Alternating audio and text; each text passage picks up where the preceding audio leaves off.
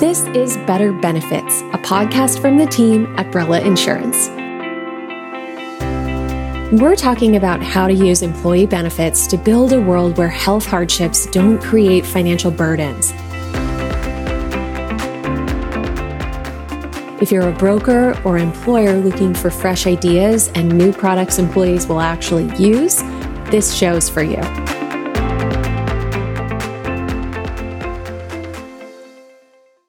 Hi there, I'm Laura Cave, Head of Marketing here at Brella, and I'm here with my Chief Revenue Officer, Mike Cirillo, for Better Benefits, episode number 20. Today, our guest is Lindsay Pollock. Lindsay is a New York Times bestselling author and one of the world's leading career and workplace experts. You know, we've heard from so many guests on this show how important it is to tailor your benefit offering to your employees' real needs. Dick Mucci, back in episode 3, talked about the fact that employees' needs are always changing. And Carolyn McMahon more recently shared the importance of seeking out input from the people who you don't usually hear from, not just the folks who always, raise their concerns. So Mike, I was really excited when you brought up the idea of having Lindsay join us because she's really got her finger on the pulse of today's changing workforce. How did you and Lindsay get connected? Hey, Laura. Yes. Well, first off, very quickly, 20 episodes. How awesome is that? That's pretty great. Cool. Yeah. Yes. So we are really lucky to have Lindsay here with us today, and I'm glad she said yes to my invitation. I met Lindsay several years ago. I think it was back in 2012 when she worked with my prior company as a millennial workplace expert. And I, like many other colleagues, were really impressed by her awareness of the fast evolving employee dynamics at that time. And more importantly, her ability to really convey those views in a clear and compelling manner. And we never hesitated to put Lindsay in front of brokers or employers just because she was really well thought out about her messaging, and it was really on point. And her point of view, whether it's through presentations or her best-selling books, have really helped articulate the challenges and opportunities of a multi-generational workforce. And she's defended the millennials, and she's helped employers understand how to work with and develop the rising Gen Z employee population. So I'm really excited to have her here with us today because I think her work can really help inform broker advisors and employers when thinking about shaping their benefit offerings to make sure that they work for a diverse employee workforce. Yeah, that's exactly right. I'm really excited to hear, what she has to share with us today. So why don't you go ahead and introduce us to Lindsay? Okay, my pleasure. And as I mentioned, Lindsay Pollock is a New York Times bestselling author, keynote speaker, and expert on today's ever-changing multi-generational workforce. Her most recent book, Recalculating, is an inspirational, practical, and a forward-looking career playbook for recent graduates, career changers, and those transitioning professionals who are looking to survive and thrive in today's rapidly evolving employment landscape. Lindsay, it's so great to reconnect, and it's really great to have you here with us today. Welcome to the show. Mike, thank you so much. I really appreciate you asking, and congratulations on 20 episodes. Thank you. It's really awesome. And we're glad to have you here with us today. So why don't you share with our audience, Lindsay, a little bit more about your journey and how you became, I'll use the word fascinated with careers and the multi-generational workplace. Sure. It was not a straight path, as many people's careers are not. I was an RA my senior year of college, which I kind of consider my origin story, an RA and a tour guide. So I love to sort of mentor and guide people through experiences that I had already had. I really enjoyed kind of taking my lessons and mistakes and helping other people. And I think that really informs my career. So my first job out of school was really hard to find. I really struggled to find my path. And I ended up at a website called workingwoman.com.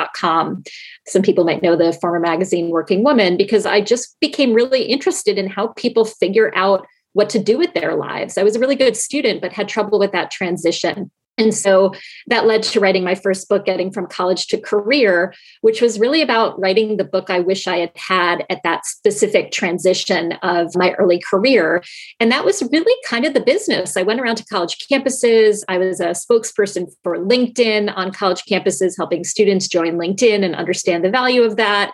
And people, were supportive, but thought, oh, how cute. She helps young people. And the real transition point, which from your work at a former company, is when this word millennial kind of exploded onto the scene around 2008. And companies started to reach out to me and say, we hear that you speak to college students, that you understand them. Can you help us do the same? And that was kind of when I had this aha moment that what I was seeing in the younger generations and college students and in their transition was really very different than my generation and previous. So since then, I've really become just so fascinated by generational differences, primarily how social media and technology has really changed the expectations of younger generations about their careers, about their benefits, about their career pathing, their financial realities. And now I think with the pandemic and this new book, Recalculating, it's all kind of changing again. And I think we're going to see a lot more attention on generational differences in the workplace because the pandemic and the sort of economic fallout means that people are going to be working a lot longer. We're going to have a lot more diversity in age ranges in the workplace. And a lot of people who kind of never planned to change careers are finding themselves in a position that they maybe didn't expect. So a lot of the lessons I learned in the early career space are kind of applying more broadly. So that's how I got interested. I'm a Gen Xer myself. I always out myself as having that perspective, but I'm just really interested, not in the problems or challenges of generational differences, but really how employers and individuals can see it as a great opportunity to build success by understanding these generational differences. That's great. I just want to add that I read recently that I'm now known as a geriatric millennial. I'm the oldest millennial there is. Yes, that is a new distinction. I think Oregon Trail generation and Zennial are the other words for you, but geriatric millennial seems to have caught people's attention. Yeah. I was like, oh, thanks for that. Okay. Great. Yeah.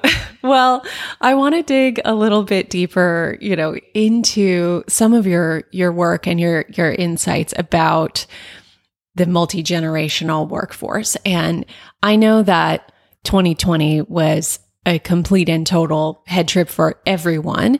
A lot of our audience is employers. And so I want to ask you what employers need to know about the changing workforce, but I kind of want to take this in two parts because I feel like there are probably things that they needed to know before 2020 hit us, and then new things that have happened that you address in your most recent book that just came on the scene in the last 12 months. So if I asked you before 2020, what do employers need to know about the changing workforce?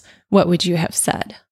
It's a great distinction. And I think what's really changed is how fast this is happening. Like many people have said, the pandemic really accelerated trends that were already in place. So the headline prior to COVID would have been, for the first time in history, we have 5 generations in the workplace: Gen Z, Millennials, Gen Xers, Boomers, and Traditionalist. And the reason that we have that 5-generation workplace is not because young people are entering, because young people have entered the workplace forever. The difference is that people are working significantly later into their lives. So we have more Americans over the age of 85 working today than ever before in history. And I just saw a great tweet. I saved it for your show. I saw a tweet yesterday that said, this year, this was a reporter named Matt Visor, this year has seen the oldest president take office, Joe Biden, the oldest quarterback win a Super Bowl, Tom Brady, and the oldest golfer win a major PGA championship, Phil Mickelson. So people are succeeding and thriving much longer than we ever expected before. And so that means that young people coming in, number one, have a pipeline issue, right? Where jobs are not being evacuated by people retiring. And older people have to think of careers as maybe 40 or 50 years as opposed to previous generations. So that impacts employers, that impacts individuals in their careers, that really impacts all of us. So I think that was the story prior to COVID. Yeah, I was just going to say well, first off, I love the tweet because it really is a great illustration of the point that you just made. And I have to admit, I think I agree that folks are working longer, but I would have said that the 5-generation workplace was that there was just far more younger employees entering. And it's just a good reminder that's actually not the case, right? I think it's interesting to just sort of tie back to that perspective and really kind of put it into view that, yeah, we do have folks that are working a lot longer than they ever have before. And it's really just a good reminder. And I think the post-COVID story is similar, right? Because a lot of people who were planning to retire maybe can't now or took early retirement. It's really changed a lot of people's plans. I think what's really different now is somewhat related to the generational story, but it's really about life stage. And I think there's been a lot more attention to how people's home circumstances, whether it's childcare or elder care or having a disability or having, any kind of responsibilities in the home, is really something that we absolutely have to take into account. So we can't just look at somebody's age. We have to look at their life circumstances and their life stage when we're assessing what they need as employees. And that can be very different. Just to give an example, we have more multi-generational homes now because of COVID. So whereas you might have thought that somebody was at home because they had a young child, somebody might need benefits because they're at home because they have their children and their grandchildren living with them. And that might have been something we didn't see as much before the pandemic. So I think it's just adding life stage in addition to generation as a quality of diversity that we have to consider very seriously. That's really smart because, it may be children, but you may be also taking care of aging parents. And that's a whole season that has really different needs than if you're just newly married, perhaps. Yeah, Lindsay, I'm just curious. So this idea of life stage and life circumstances, I like the way you articulated that. And I'm curious, as you sort of played back the last 12 months and think about where we are there, how have other audiences, that you've engaged with, whether they be employers or, employees in the workplace, how have folks sort of maybe rallied around that theme? And from your perspective, do you feel like the world around us is making sense of that now? I'm going to take the optimistic view, Mike. And my concern is whether this lasts or not. But during the really sort of toughest months of the pandemic, I saw a lot of empathy. I had so many calls with leaders who maybe had grown children out of the house, who watched their employees with toddlers running around, right? Or a relative in the hospital and said, wow, I get it. That must be so hard.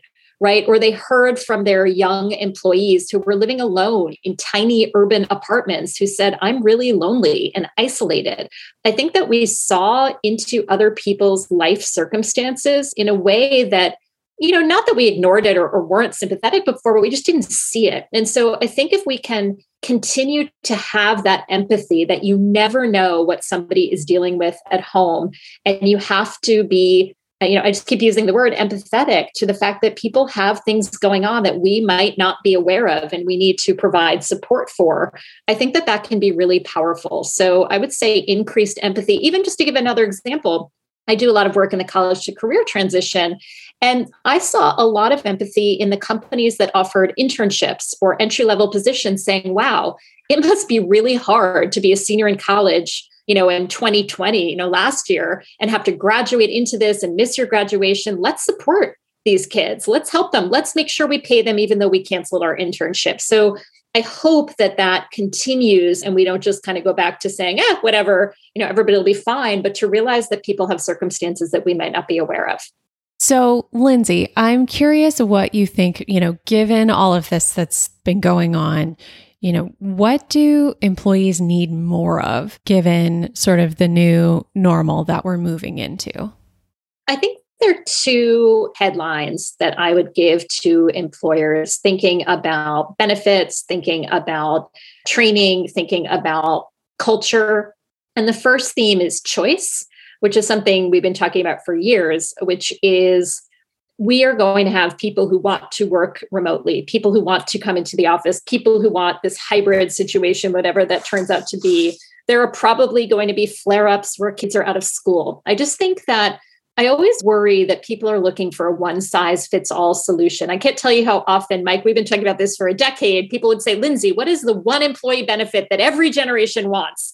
It's like there isn't an answer to that, right? You have to have options. And I think that the more we can expand the options, not infinite options, but more than one or two options for people's work schedules, for the benefits they need, for the support wellness opportunities they need, I think choice is going to be really critical and expanding those choices. And if I had to pick one theme of where people are going to need the most support, I think mental health and well-being are so critical. I think that beyond the health pandemic, I think the mental health toll on parents, on single adults, on people who've been sick themselves or had a family member who was sick or passed away, I think that we have to understand that grief, that challenge, that, whatever the consequences are of this year and a half of difficulty are really going to seep into the workplace. And the more companies provide support for mental health and well-being and just health overall, I think we cannot go back to business as usual. That's going to be just a glaring need in workplaces all around the world. Yeah, I love that sort of commentary on choice, right? We've talked about that forever as well. And it is really difficult for employers and broker advisors and really everyone in that ecosystem to, manage the administrative aspects and burdens that come with too broad of a benefits portfolio. But on the other hand, when you think about all of the diverse needs in today's workplace, magnified by, the impacts of the last 12 months, it's become a necessity. So I really, really appreciate those comments and also appreciate your thoughts around just mental health benefits and supporting, folks there. I'm curious, if we go back to COVID, right, and what we've sort of experienced over the last 12 months, do you see any long-term effects on that when you sort of think out over the next, several years? I know we talked a little bit about, what folks need maybe today, given the new normal, but what about longer term? Any thoughts there, Lindsay?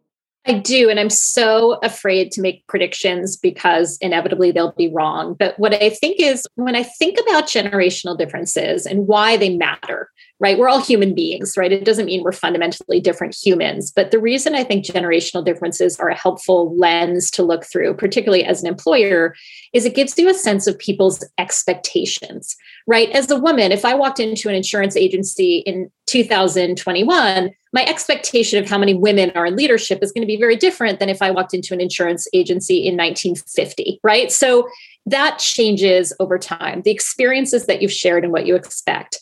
I think that the impact of COVID long-term is it has fundamentally changed our expectations around work. We now know that anyone who says nobody gets anything done working remotely, we now know that's not true. People worked and were productive and thrived working remotely.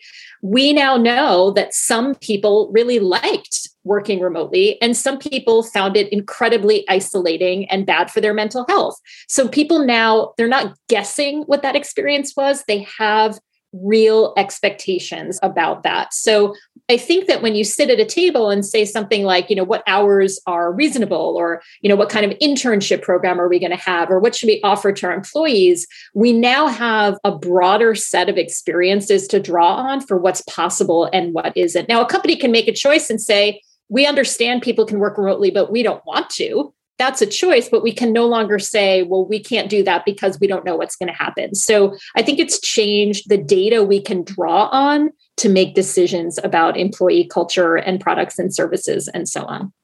Yep, I think that's great. And again, just really incredible insights on that. Maybe I'll put you a bit on the spot. I know you mentioned that you're, engaging with leaders quite a bit, and there's sort of one path around sort of leadership when you think about employers, and that's, the benefits to offer and your policies on remote work and, all of the other kind of sort of say the administrative component to, leading, running, managing a business. I'm curious, though, as you've engaged, you alluded to it a bit with empathy, but I'm just curious, have you sensed a leadership change in how leaders might approach how they may operate in this new world?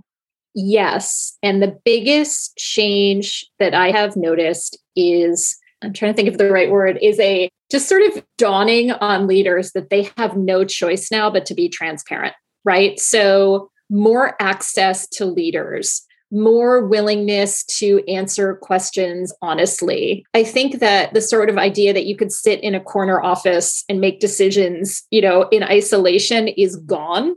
And I think the companies, the leaders who were very accessible to their employees and very transparent with them and communicating all the time, I think did very well during the pandemic and have had good retention and, positive feedback and evaluations. I think that the leaders who kind of hid from their employees did not do well. So I would say increased transparency and communication has been a positive leadership outcome for a lot of organizations. Have you seen that as well? Would you agree? Yeah.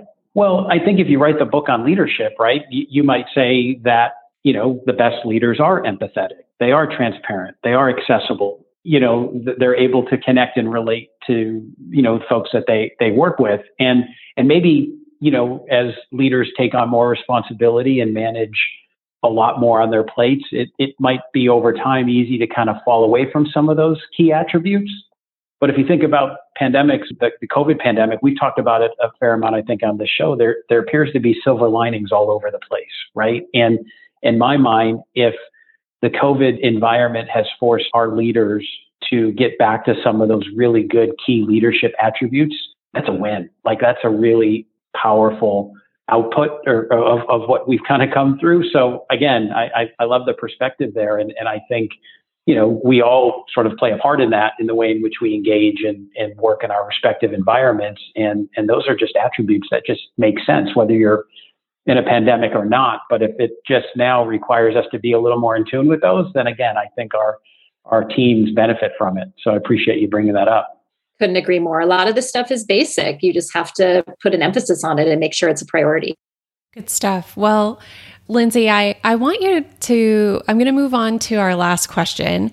And I want you to tell us a bit about your book, Recalculating, and the inspiration for that. And then, because we always ask for a book or a resource, and I think we would be missing out if we didn't hear a bit about that.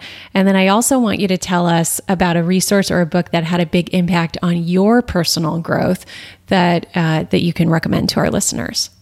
Sure. Thank you, Laura, for the opportunity. So when the pandemic hit in March of 2020, in addition to writing and consulting with companies, I am a professional speaker. That is the bulk of my work. And I went from having a completely booked calendar of events and a full travel schedule to absolutely zero speaking events on my calendar. No exaggeration. Yeah. And it was scary. And my instinct when things happen like that is, what are other people doing? I've got to write about this. I can't be the only one. And so I started reaching out to people and asking, to other speakers and corporate people, what are you doing? How are you handling this? How are you driving business? And truly, I was looking out my window in New York City and I saw cars on the street. And I just had this sort of bolt of feeling like that moment when you're driving your car and you take a wrong turn or you hit a roadblock and your GPS says recalculating. And I just thought, wow, it's like I'm sitting in my car and my GPS said, nope, you can't go the way you've been going. You're going to have to find another way. And I've had a terrible time naming all my other books, but with this book, the title Recalculating came first. And I really kind of went down thinking about that metaphor of the GPS saying recalculating. And I actually ultimately found it very optimistic, because when your GPS says recalculating, it's basically saying there's another way you can go, right? You don't have to stop. You can reassess. You can go a different way. You can find another path.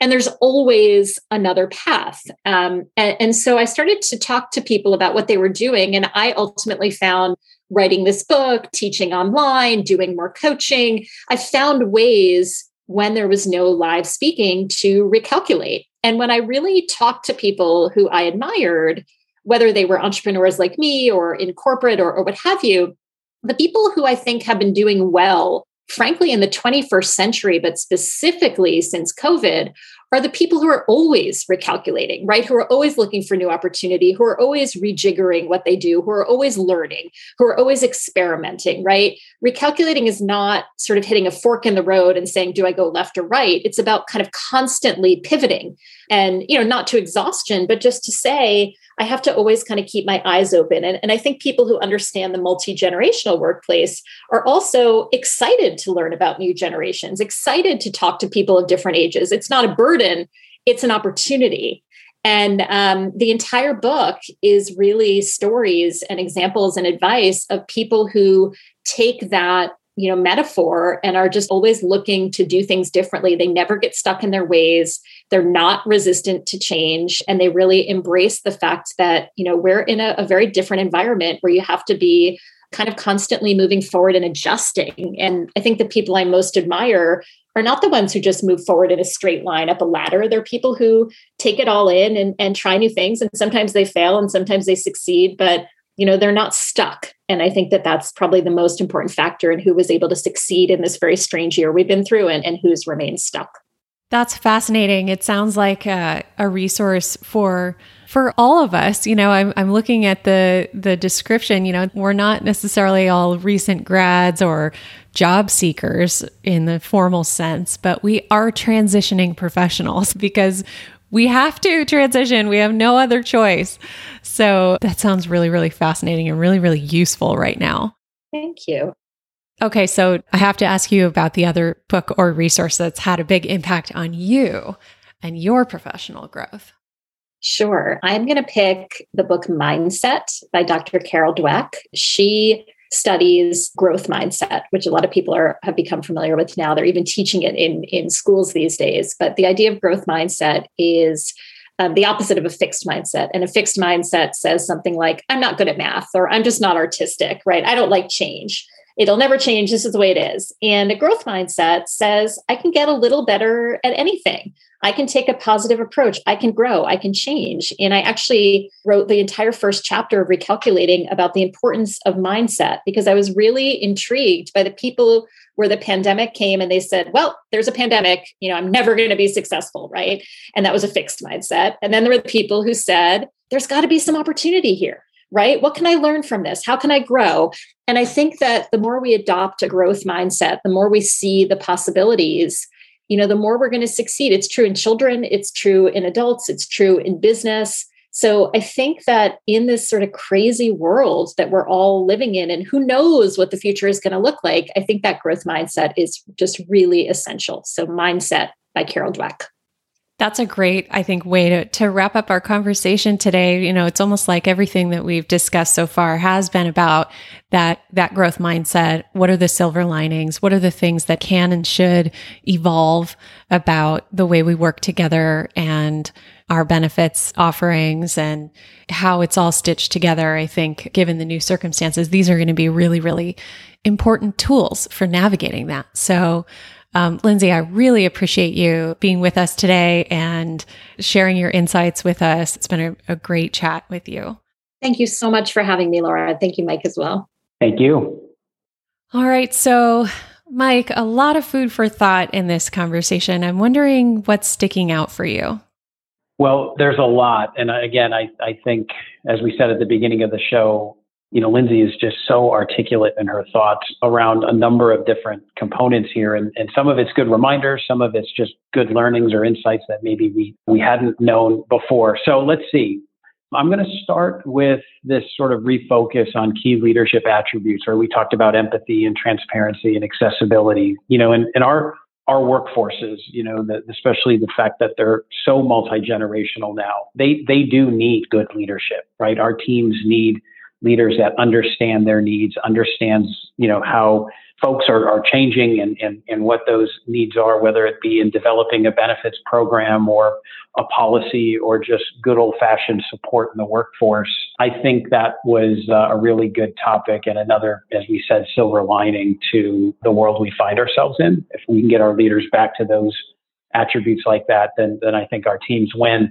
And then the other thing was just right here towards the end. And I love the scrappiness, I guess I'll use to sort of think through, okay, how did the pandemic impact Lindsay specifically? How did she recalculate in her own mind? And now how is she able to share that in a way that brings a message around finding another path with others, right? So it's just such a resourceful way of I think how she's wired, and a good reminder for us all that there is always other paths that we can take.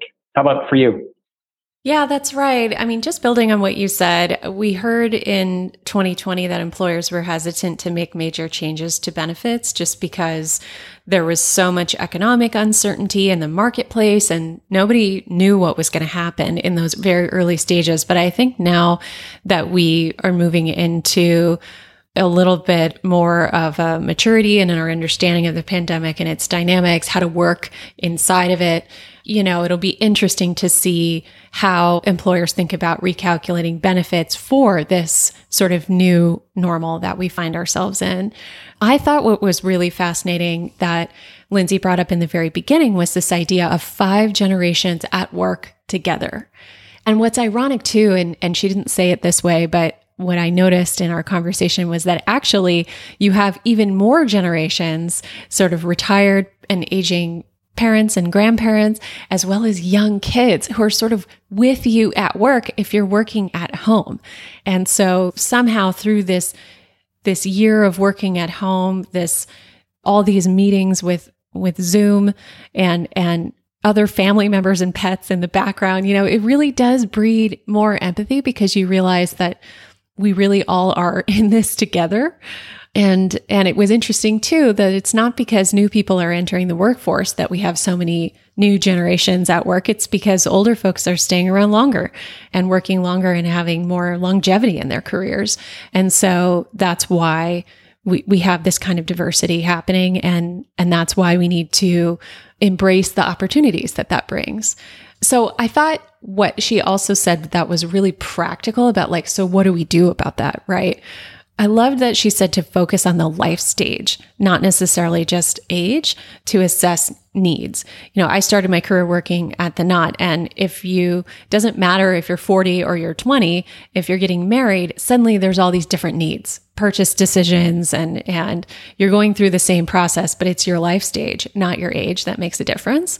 And so I really related to what she said there, that it's about when you have young children at home, or when you have grown children, or when you're caring for your parents, or whatever that life stage may be, that's going to certainly have a huge impact on your needs from a benefits perspective. And offering choices, not infinite choices, but choices tailored to specific life stages, or in marketing, in my field, we would say personas. That's going to help us get our arms around what's really necessary for folks and making sure they have access to the types of solutions that will deliver on the promise of benefits, which is to shield them from financial risk and get them access to healthcare and things like that. And I think her emphasis on focusing on mental health is consistent with what we've heard across the board and what we're seeing a lot in the media today. I think everybody's more aware than ever that mental health care and access to care and affordability of care for mental health is going to be really, really important as we look ahead. Yep, agreed. All well said.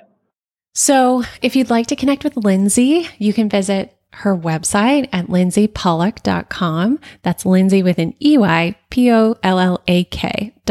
And I'll put a link to that in our show notes. If you want to get in touch with Mike or learn more about Brella, visit our website at joinbrella.com or email us at sales@joinbrella.com. Thanks so much, folks. It was a great conversation today. We'll see you next week. Visit joinbrella.com/podcast for notes from today's show. And if you liked the episode, share it with a colleague. This helps us spread the word. Be sure to subscribe or follow in your favorite podcast player so you don't miss our next episode.